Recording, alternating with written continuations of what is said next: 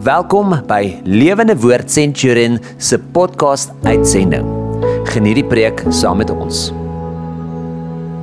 Here, baie dankie vir die voorreg wat ons het om U naam te kan loof en te kan prys. Here, dis vir ons so lekker. Dis vir ons so kosbaar om by U te kom wegkruip, by U woord te kom wegkruip, in U woord skuiling te vind. Here, dankie dat U woord vir ons waar is, dat U woord 'n lig vir ons pad, 'n lamp vir ons voet, brood van die lewe, 'n tweesnydende swaard is wat ons motiewe kom uitsorteer. Here, dankie dat U woord vir ons goed is. En dankie dat ons die voorreg het om met mekaar oor die woord van God te kan praat. Ons eer U, Here Jesus. Amen.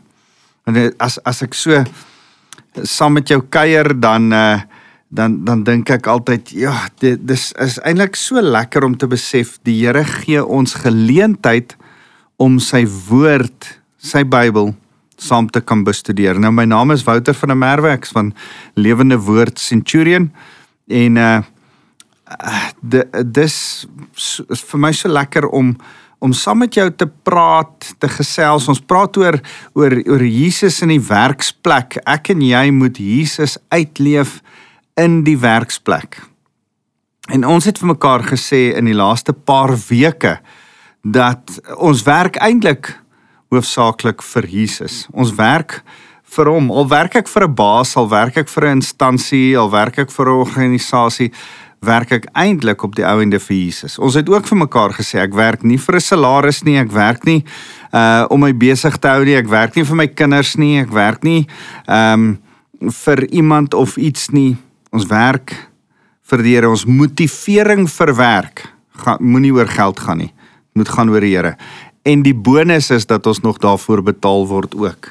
En dan besef ons, dis nie die mense wat ons betaal nie, die Here gebruik mense om ons te betaal, maar eintlik betaal die Here ons. Hy versorg ons, hy voorsien vir ons. En toe het ons mekaar gesê, as dit die geval is, dan is daar sekere goed in ons werk wat ons na moet kyk. Ons moet ordentlik werk, ons moet pligsgetrou werk, ons moet werk asof ons vir die Here werk. En so 2 weke agter mekaar het ons daarna gekyk dat ons in 'n ritme van rus en werk moet besef, vanuit ons rus werk ons. Daar's 'n goeie ritme wat die Here gesê het, ons kan nie net aanhou werk nie, ons moet rus ook. En toe het ons mekaar gesê, goed, verlede week, as ons dan nou werk, is daar in die werk en rondom die werk, by die huis en by die werk, verhoudings waarin ons staan. En ons het vir mekaar gesê, kom ons praat so 'n bietjie met mekaar oor verhoudingsprioriteite, en toe het ons vir mekaar gesê, die Here is eerste, dan's ek volgende, my verhoudingsprioriteite, jou nou mag dalk anders te lyk, dan jou vrou, dan jou kinders, dan jou werk, dan jou kerk, dan al hierdie ander goed wat volg, jou sport en jou stokperdjies en al hierdie ander goed. En ons het vir mekaar gesê, wat 'n voorreg om te kan werk. Werk is 'n seën, dis 'n voorreg, dis nie 'n vloek nie, dis nie hierdie slegte ding nie. Nee, nou die Here elke vloek gebreek, nou word werk weer 'n seën, soos voor die sondeval, dat die Here vir Adam werk gegee het om te doen. En dis waar ons is, dis waar ons met mekaar oor saam wil gesels, en as ek met jou daaroor kom gesels, dan wil ek vandag en hopelik volgende week met jou kom praat oor jou baas. Almal van ons het 'n baas. En miskien sê jy, ja, gelukkig het ek nie 'n baas nie, want ek werk vir myself. Ja, onthou, jy werk nie eintlik vir jouself nie, jy werk vir die Here. En die Here is jou baas in die eerste plek, maar hy sit ook mense bo jou. Of dit nou jou, ek dink nou die dag daaraan, ons het kliënte, pasiënte, studente, allerhande ente vir wie ons werk. En al hierdie kan ook ons baas wees. Hulle kan ook 'n vereiste hê aan ons, of die Here kan oor jou 'n toesighouer aangestel het, iemand wat na jou omsien, iemand wat na jou kyk en 'n verwagting het van hoe jy moet werk.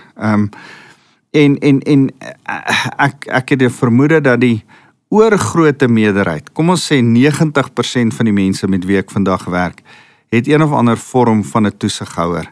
As jy miskien afgetree is en jy het dit nie, wel, prys die Here, maar daar's nog steeds wysheid rondom 'n beginsel van leierskap wat ek saam met jou wil deel. So, as ek praat oor die werksituasie vandag, dan wil ek met jou praat oor hoe kan ek my leier lei? Hoe kan ek 'n leier wees by my werk, al is ek die volgeling? Al het ek 'n baas, hoe kan ek my baas op 'n goeie manier beïnvloed? Want dit gaan eintlik oor invloed, né? Goddelike invloed. Ek wil met jou daaroor praat. Jy werk nie net vir die Here by jou werk, net om 'n gewone werk te doen nie. Jy werk eintlik om 'n goddelike invloed uit te oefen. En daai goddelike invloed, daai invloed wat jy op jou baas het Craig Rochelle vir my op die beste manier beskryf. Nou, ek het aan 'n mooi Afrikaanse woord probeer dink, maar ek wil dit nie in Afrikaans vertaal nie. Ek gaan dit in Engels sê, soos wat Craig Rochelle dit in sy leadership podcast van praat, en hy praat oor en oor van leading up. En ek wil eintlik met jou vandag oor die beginsel van how to lead up gesels. To lead up beteken dat ek my baas bidend op 'n goddelike manier met die wysheid van die Here beïnvloed om die regte ding te doen en nie die verkeerde ding nie. Hoor mooi. Leading up beteken nie ek trek hom in die afgrond in nie. Dis nie leading up nie. Leading up beteken nie ek kritiseer hom nie. Leading up beteken nie ek moan sodat hy moet doen wat ek sê nie. Leading up beteken nie dat ek hom manipuleer en dreig en dat hy dan sekere goed moet doen, hy het geen ander keuse nie. Dis nie wat leading up beteken nie. Leading up beteken, ek bid vir my baas. Ek bring 'n ander gesindheid. Onthou 2 Timoteus 1 vers 7 sê, die Here het ons nie 'n gees van vrees gegee nie, maar van selfbeheersing en krag en verstand, en hy wil ons daai Heilige Gees gee om 'n invloed by ons werk te bring. Daarom moet jy bid vir jou leiers. 1 Tessalonisense 5. Ek wil gou vir jou lees. 1 Tessalonisense 5 vers 12. Hy praat nou oor leiers in die kerk, maar dit geld ook vir die leiers by die werk, want Romeine 13 vers 1 sê dit, maar hy sê in 1 Tessalonisense 5 vers 12, maar ons vra julle broers om respek te betoon aan diegene wat ywerig onder julle werk en julle in die naam van die Here voorgaan en teregwys, en om op grond van hulle werk, hulle harde werk, in liefde en met die hoogste agting teenoor hulle op te tree. Leef in vrede met mekaar. En dan sê hy, bid vir hulle. Hy sê in vers 25, broers, bid ook vir ons, sê Paulus. So, bid vir jou leiers, bid vir jou baas, bid vir die mense oor jou aangestel. En dan, wanneer jy besig is om te lei, wanneer jy besig is by die werk, is daar altyd goed wat gebeur, waarvan jy nie hou nie, manier hoe jy behandel word, waarvan jy nie hou nie, en as jy nie kan regkry om jou hart te bewaak nie, gaan jy nie inspraak, reg tot inspraak verdien in jou baas se lewe nie. As wanneer jou baas jou nie mooi behandel het nie, of goed doen wat nie vir jou lekker is nie, of omstandighede by die werk gebeur wat nie vir jou heeltemal so nice is nie, dan moet jy jou hart bewaak meer as enigiets wat bewaak kan word, want dit is die fontein van lewe, sê Spreuke 4 vers 23. So kan ek net vir jou sê, voordat ons begin vandag met mekaar oor hierdie beginsel van leading up, begin gesels, het jy nodig om voor alles jou hart te bewaak, meer as enigiets wat bewaak kan word. Jy moet kies om te bid vir jou leiers, en dan moet jy besef dat jy die Heilige Gees nodig om jou te help met wat ek jou nou gaan leer. Nou onthou dat Jakobus 3 vers 1 sê hierdie interessante ding. Hy sê, moenie almal leermeesters wil wees nie, moenie almal leiers wil wees nie, moenie almal baase wil wees nie, my broers. omdat julle weet dat ons strenger geoordeel sal word. So Jakobus wat die leier, die baas, die hoof van die gemeente van Jerusalem was, die broer van Jesus, daardie Jakobus, hy sê vir mense, hoor die leiers, baase, word op 'n ander manier beoordeel. As jy in 'n leierskapsposisie staan, as jy na my luister en jy's iemand anderste se baas, wil ek sê, jy dra geweldige groot verantwoordelikheid voor die Here. Die Here gaan op die oordeelsdag anderste na jou kyk of jy jou werk en jou plig en jou roeping nagekom het. En daarom, bid vir jou baas, bid dat hy sal besef dat hierdie is 'n massiewe verantwoordelikheid om 'n baas te wees. Ek dink altyd, en is miskien deel van waaroor ek met jou wil gesels is, ons moet bid vir ons baase, dat hulle die baase sal word vir wie ons graag wil werk. As hy nog nie is nie, as jy dink, my baas moet dan aan hierdie werk, of hy moet dit reg kry, of hy moet daai reg kry, bid vir hom. Vra die Heilige Gees, Here gee dat ek 'n invloed sal hê in sy lewe, sodat hy die baas sal word vir wie ek en ander graag sal wil werk. En in lig daarvan wil ek oor so 'n persoon praat. Seker die verpersoonliking in die Ou Testament in die Bybel oor leading up. En as ek oor die ou kan praat wat vir my die gesig van dit is oor hoe om te lead up, is dit Daniël. Daniël, as jy Daniël begin bestudeer, dan gaan amper elke hoofstuk van Daniël oor leading up.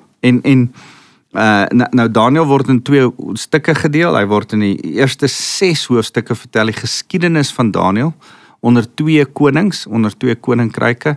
En die tweede gedeelte van Daniël is eintlik in daai selfde eerste 6 hoofstukke se tyd vertel die tweede 6 hoofstukke van die profetiese woord van die toekoms wat gaan gebeur. So Daniël se geskiedenis gedeel, die eerste 6 hoofstukke, wil ek met jou oor vandag gesels. En met jou sê, Daniël leer ons in hierdie 6 hoofstukke wat dit beteken om te lead up, om 'n invloed op jou baas te hê, om 'n goddelike wysheid vir jou baas te gee. Nou kom ek begin by die eerste een. Ek wil vir jou gou 5 noem.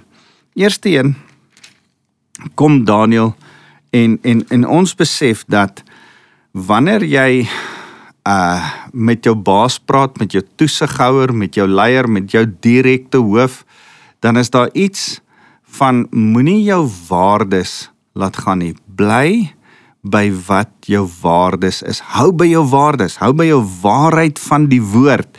En jong Daniël, Sadrag, Mesach en Abednego word weggevoer in ballingskap van Jerusalem af. 10-1 word hulle ouers voor hulle doodgemaak deur hierdie gruisame Babyloniërs. Hulle word weggevoer. Hulle stad is beleer. Hulle gaan word dae lank na hierdie nuwe stad toe weggevoer. En wanneer hulle daar kom, word hulle as jong manne, 17 jaar oud, min of meer, in die tempel ingeneem en word hulle nou die ouens wat deur die koning as raadgewers gebruik gaan word. Dit was die gebruik van Nebukadneser in die Babyloniese konings, dat hulle mense van oral oorgevat het, die slimstes van die jongstes, en dan van hulle raadgewers gemaak het. Maar wat die Ou Testament nie sê nie, en wat 10-1 gebeur het, want dit is wat met Babyloniese konings se raadgewers gebeur het, is hulle was ontman, hulle was enogs gemaak, hulle geslagsdele was afgesny, en dis 10-1 wat met Daniël gebeur het.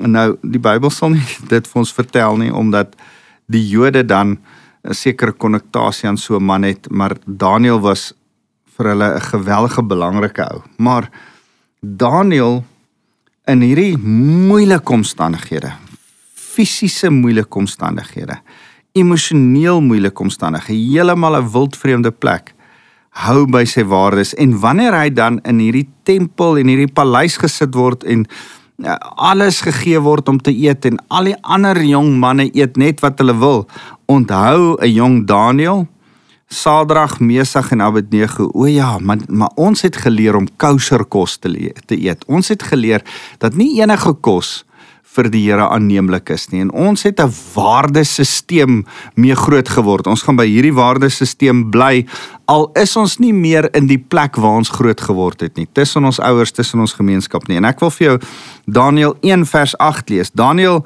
was egter vas van voorneme dat hy homself nie sou besoedel met die koning se kos en die wyn wat die koning gedrink het nie. En hy het toe die toesighouer oor die paleisbeampte 'n vergunning gevra dat hy homself nie hoef te besoedel nie. God het gesorg dat daar by die toesighouer oor die paleisamptenare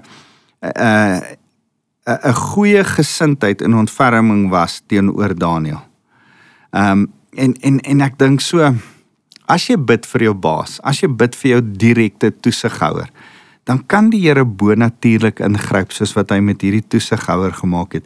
En kan die Here vir jou guns gee? Ek dink altyd aan daai mooi skrif in Lukas 2 vers 52 wat sê, en Jesus het gegroei in guns by God en by mense. Ons kan groei in guns by God en by mense. En dis wat met 'n jong Daniël gebeur. En dan sê Daniël vir hierdie selfe toesighouer, toets asseblief die dienaar 10 dae lank. Hulle moet ons van die groente gee sodat ons dit eet en water sodat ons dit drink. Laat dan in u teenwoordigheid ons voorkoms en die voorkoms van die ander jong seuns wat in die koning se kos eet nagegaan word. Vergelyk dit met mekaar. Handel dan met u dienaars volgens wat u sien. En hy het na hulle geluister en wat hierdie saak betref en hulle het 10 dae lank getoets en aan die einde van die 10 dae was hulle as in hulle voorkoms beter en hulle liggame voller vertoon as al die jong seuns wat die koning se kos bly eet het. Is dit nie interessant nie? Daniël bly by sy waardes en die Here gee vir hom uitkoms. Deur die wysheid help die Here vir Daniël en eintlik wen Daniël nog verder guns by hierdie ou want hulle lyk goed as hulle dan voor die koning bekend gestel word en die koning vind by hulle geweldige wysheid. Vers 20 sê, in die verband met enige saak wat wysheid en insig geverg het en waarvoor die koning hulle uitgevra het hulle 10 maal beter gevind as al die waarseer priesters en golaars in sy hele koninkryk.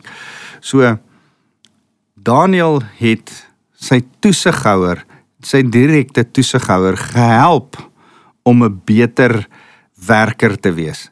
En so was hy vir Nebukadneser 'n beter werker. Hou by jou waardes. Die tweede ding wat ek vir jou wil sê is, hy het visie gehad. Hy het die groter prentjie raak gesien. Op 'n stadium met Nebukadneser in die 2de hoofstuk 'n droom oor die eindtye en dan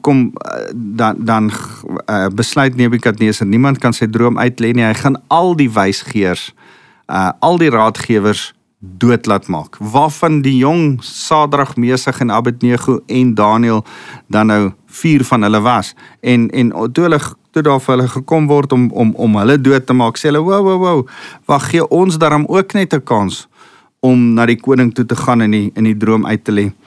Hulle het nie eers 'n kans gekry nie, en dan kry hulle hierdie geleentheid en lê Daniël die droom uit vir die koning, en dan sê hy hierdie woorde, daar is egter 'n God in die hemel wat geheime openbaar en hy het aan u koning Nebukadneser bekend gemaak wat aan die einde van die dae sal gebeur. U droom, die visioen in die kop terwyl hy in die bed was, is die volgende. En dan gee hy die Here se woorde vir hierdie ou. En dan is hierdie ou verstom oor wat dit was. Vers 48 sê, die koning het Daniël toe 'n hoë pos aangestel en aan hom baie groot geskenke gegee en hy het hom as heerser aangestel oor die hele provinsie Babel en as landvoog bo al die wyses van Babilonie. Daniël kon nie ouer wees as in sy vroeë 20's toe hierdie gebeur het nie, maar nogtans is die wysheid wat die Here hom wys om die droom van Nebukadneser te openbaar, gee vir Daniël geleentheid tot bevordering. Kan ek vir jou sê, as jy visie het, as jy insig het, as jy sê, ek sal by die Heilige Gees hoor, sodat ek die baas, die leier, die hoof van ons organisasie kan help om vorentoe te kyk in die toekoms in en om te kan raad gee, dan is daar 10-1 vir jou ook bevordering in. Dis altyd vir my so mooi dat ek besef dat wanneer jy inspraak wil hê, wanneer jy inspraak wil gee, moet jy eers toegang hê tot die persoon. En wysheid van die Heilige Gees gee jou daardie toegang tot 'n persoon wat jou baie keer dan inspraak gee, en die inspraak, aanhoudende inspraak met wysheid, het 'n gevolg van bevordering vir jou tot gevolg. So dis, so onthou dit. Die eerste een is hou by jou waardes, die tweede een is hê 'n groter visie oor waarheen die Here met jou werk op pad is. Jou skool, jou company, jou besigheid. Wat is eintlik hier aan die gang? En dit sluit aan by die volgende een, maar kan ek net sê, dis Hebreërs 4 vers 12 wat sê dat die woord van die Here 'n tweesnydende swaard is wat ons hart oopsny sodat ons by die motiewe van ons hart kan uitkom. En partykeer werk jy vir 'n plek en dan moet jy vir jouself sê, hoorie, wat is die motief van hierdie plek waarvoor ek werk? En baie keer is hulle motief om geld te maak.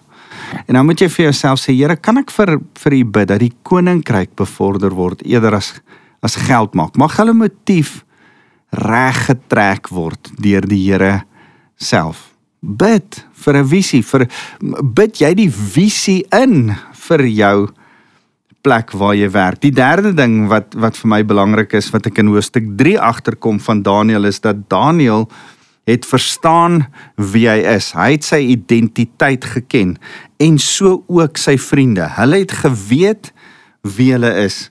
Nou, op 'n stadium word hulle beveel deur die koning self om te buig voor 'n beeld. Die beeld wat die koning in die droom in hoofstuk 2 gesien het, bou hy. En dan bou hy dit van goud, en hy dink dis hy, en hy laat mense in hoogmoed voor hom buig. En dan besluit hierdie ouens, ons weet wie ons is in die Here. Ons vind nie ons identiteit in die feit dat ons regeerders is nie. Ons vind nie ons identiteit in die feit dat ons goeie werkers vir die koning is nie. Ons hoef nie aangeprys te word deur die koning nie. Selfs wanneer hy vir ons kwaad is, weet ons dat ons identiteit in die Here lê en in die Here alleen. Miskien as jy by die werk en dink jy, man, as my baas vir my sê, well done, goed, mooi so, dan kry ek my identiteit daarin.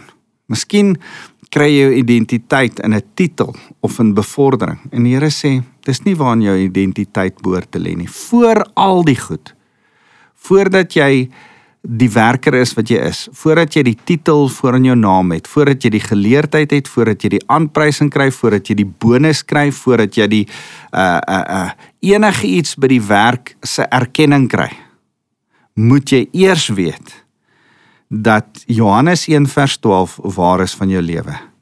Aan almal wat hom aangeneem het, het hy die reg, die voorreg gegee om kinders van God te genoem te word.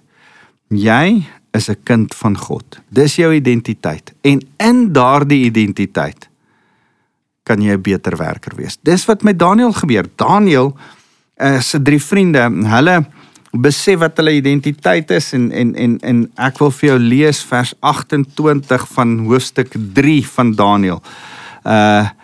Vers 28 sê, Nebukadneser het daarop gereageer en gesê, dis nadat hulle nie wou buig nie, hulle in die vuuroond gegooi is. Nebukadneser gesê het ek nie net 3 manne in die vuuroond gegooi nie, nou is daar 'n 4de een, en die 4de een lyk soos 'n gode seun, God se seun. Jesus verskyn self in die vuuroond saam met Sadrag, Mesach en Abednego. Nebukadneser laat hulle uithaal, hulle ruik nie eers soos rook nie, en dat hulle het 'n ontmoeting met Jesus in die vuuroond gehad, en dan en na alles dan sê Nebukadneser, die God van Sadrag, Mesach en Abednego moet geprys word, wat sy engel gestuur het en sy diensknegte gered het. Engel beteken boodskapper, Jesus is ook ons boodskapper, en sy diensknegte gered het, hulle wat op hom vertrou het, die bevel van die koning verontagsaam en hulle liggame op die spel geplaas het, omdat hulle geen ander God behalwe hulle God sou dien en vereer nie. Is dit nie mooi nie? Hier erken Nebukadneser dat daar net een God is. Hy sê, 'n bevel word deur my, Nebukadneser, uitgevaardig dat enige volk, nasie en taal wat iets godslasterlik sê teen die God van Sadrag, Mesach en Abednego se ledemate afgekap sal word en sy huis in 'n vullishoop omskep sal word, want daar is nie 'n ander God wat so kan verlos nie. Daarna het die koning Sadrag en Mesach en Abednego voorspoed laat beleef in die provinsie Babel. Hulle staan by hulle identiteit, hulle weet wie hulle is, het hulle nie die knie laat buig voor 'n valse beeld nie. En deur die Here wat hulle red, het hulle die geleentheid gegee om hulle koning te lei, 'n goddelose koning, te lei na 'n punt toe waar hy kon sien, dat hy nie eintlik die koning is nie, die koning van die konings is die koning, die Here lei. So, vir my so mooi, hou by jou identiteit. Die volgende een is, bly loyaal, jy respek, daar's so 'n mooi ding, respek moet ons almal hê, Romeine 13 vers 1, vir elke leier, vir elke baas, jy moet respek hê, maar eer is iets wat jy uit jouself uit vir jou baas kom gee. Eer is 'n bietjie meer as respek. Respek is, ek noem hom op sy titel, ek gee hom die respek aan die posisie wat hy is, ons het altyd gepraat van salueer die rang, maar eer is 'n bietjie meer. Eer gee jy om te sê, man, ek's lief vir jou en ek respekteer, ek waardeer die manier hoe jy lei. Eer is meer. So, bly loyaal, en dis ook wat Daniel kom doen het, en ek wil vir jou lees in Daniel 4, nou Nebukadneser net 'n hele belydenis, want wat hier in hoofstuk 4 gebeur is, die Here gee vir Nebukadneser 'n droom, Nebukadneser weet, Daniel kan die droom uitlê, vertel vir Daniel die droom, Daniel sê, ek wens dit kan eerder met iemand anders te gebeur as met u, maar jy gaan vir 7 jaar soos 'n wilde dier rondloop en dan gaan die Here jou koningskap vir jou teruggee, en dan gebeur dit presies soos wat Daniel gesê het, en vir 7 jaar is Nebukadneser 'n wilde dier, en pas Daniel eintlik sy koninkryk op, word Daniel eintlik die inplek koning, in plek van Nebukadneser die koning, en hou hy dit, en na 7 jaar gee hy die koningskap terug vir Nebukadneser. Nebukadneser kom in hoofstuk 4, volgens my, as ek dit reg lees, eintlik tot bekering. As jy gaan lees dit, dis die mooiste hoofstuk. Nebukadneser bely die ware God van Daniel as die God, as die enigste God. En dan sê hy vers 37, en ek Nebukadneser besing en verheerlik en eer nou die koning van die hemele, omdat al sy werke waarheid is, en sy paaie reg, omdat hy hulle wat met trots rondloop, kan verneder. Hy praat van homself. En eintlik is dit so mooi, dat ten spyte van sy trots, ten spyte van sy hoogmoed, het Daniel aan Nebukadneser loyaal gebly en hom geëer. En dan kom die Here, en omdat Daniel inspraak het as gevolg van sy loyaliteit en sy eer, luister Nebukadneser vir hom, en gee die Here 'n geleentheid, dat Daniel Nebukadneser op 'n moeilike manier na die Here toe kan lei, na 'n verhouding met die lewendige God toe kan lei. Wat 'n voorreg. Miskien maak die Here vir jou deure oop, sodat jy deur jou loyaliteit, deur jou liefde vir jou baas, deur jou gebed vir jou baas, selfs jou baas na die Here toe kan lei.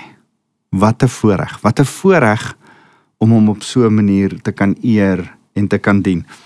Nou, ek wens ek kan sê, as daar's in hoofstuk 5 'n manier wat Daniel wat nou afgetree het, in sy 70's is, ook met sy baas kon help, maar Belsasar, die nuwe koning, die kleinseun van Nebukadneser, was hardkoppig en luister nie vir Daniël nie en daarom sterf hy daai selfde dag nog en daarom kan ek niks uit hoofstuk 5 uit vir jou lees nie, maar hoofstuk 6 vers 11 wil ek vir jou lees.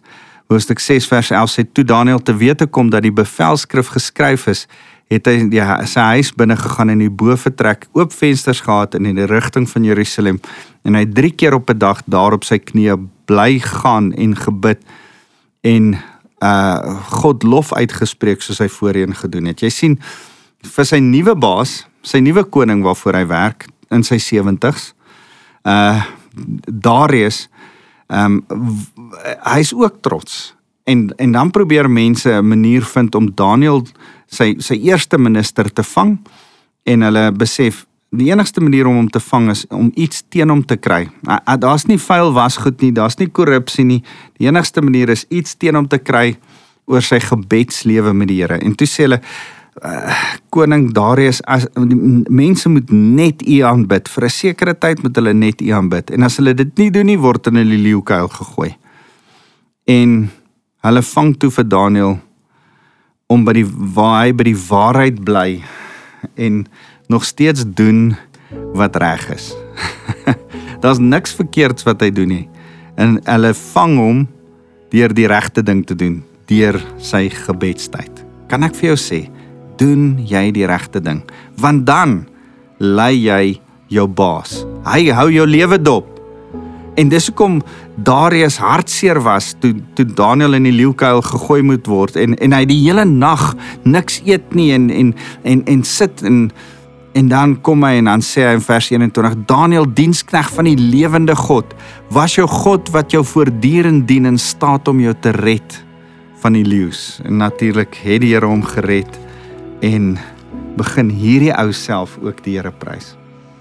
Sal jou baas Jesus in jou sien, die Here se wysheid in jou hoor, en jou inspraak dan in hulle lewens aanvaar? Kan jy met jou invloed 'n goddelike verskil by jou werk maak? Van jou uitdaag, jy werk vir die Here. Jou baas is deur die Here, Romeine 13 vers 1, oor jou aangestel.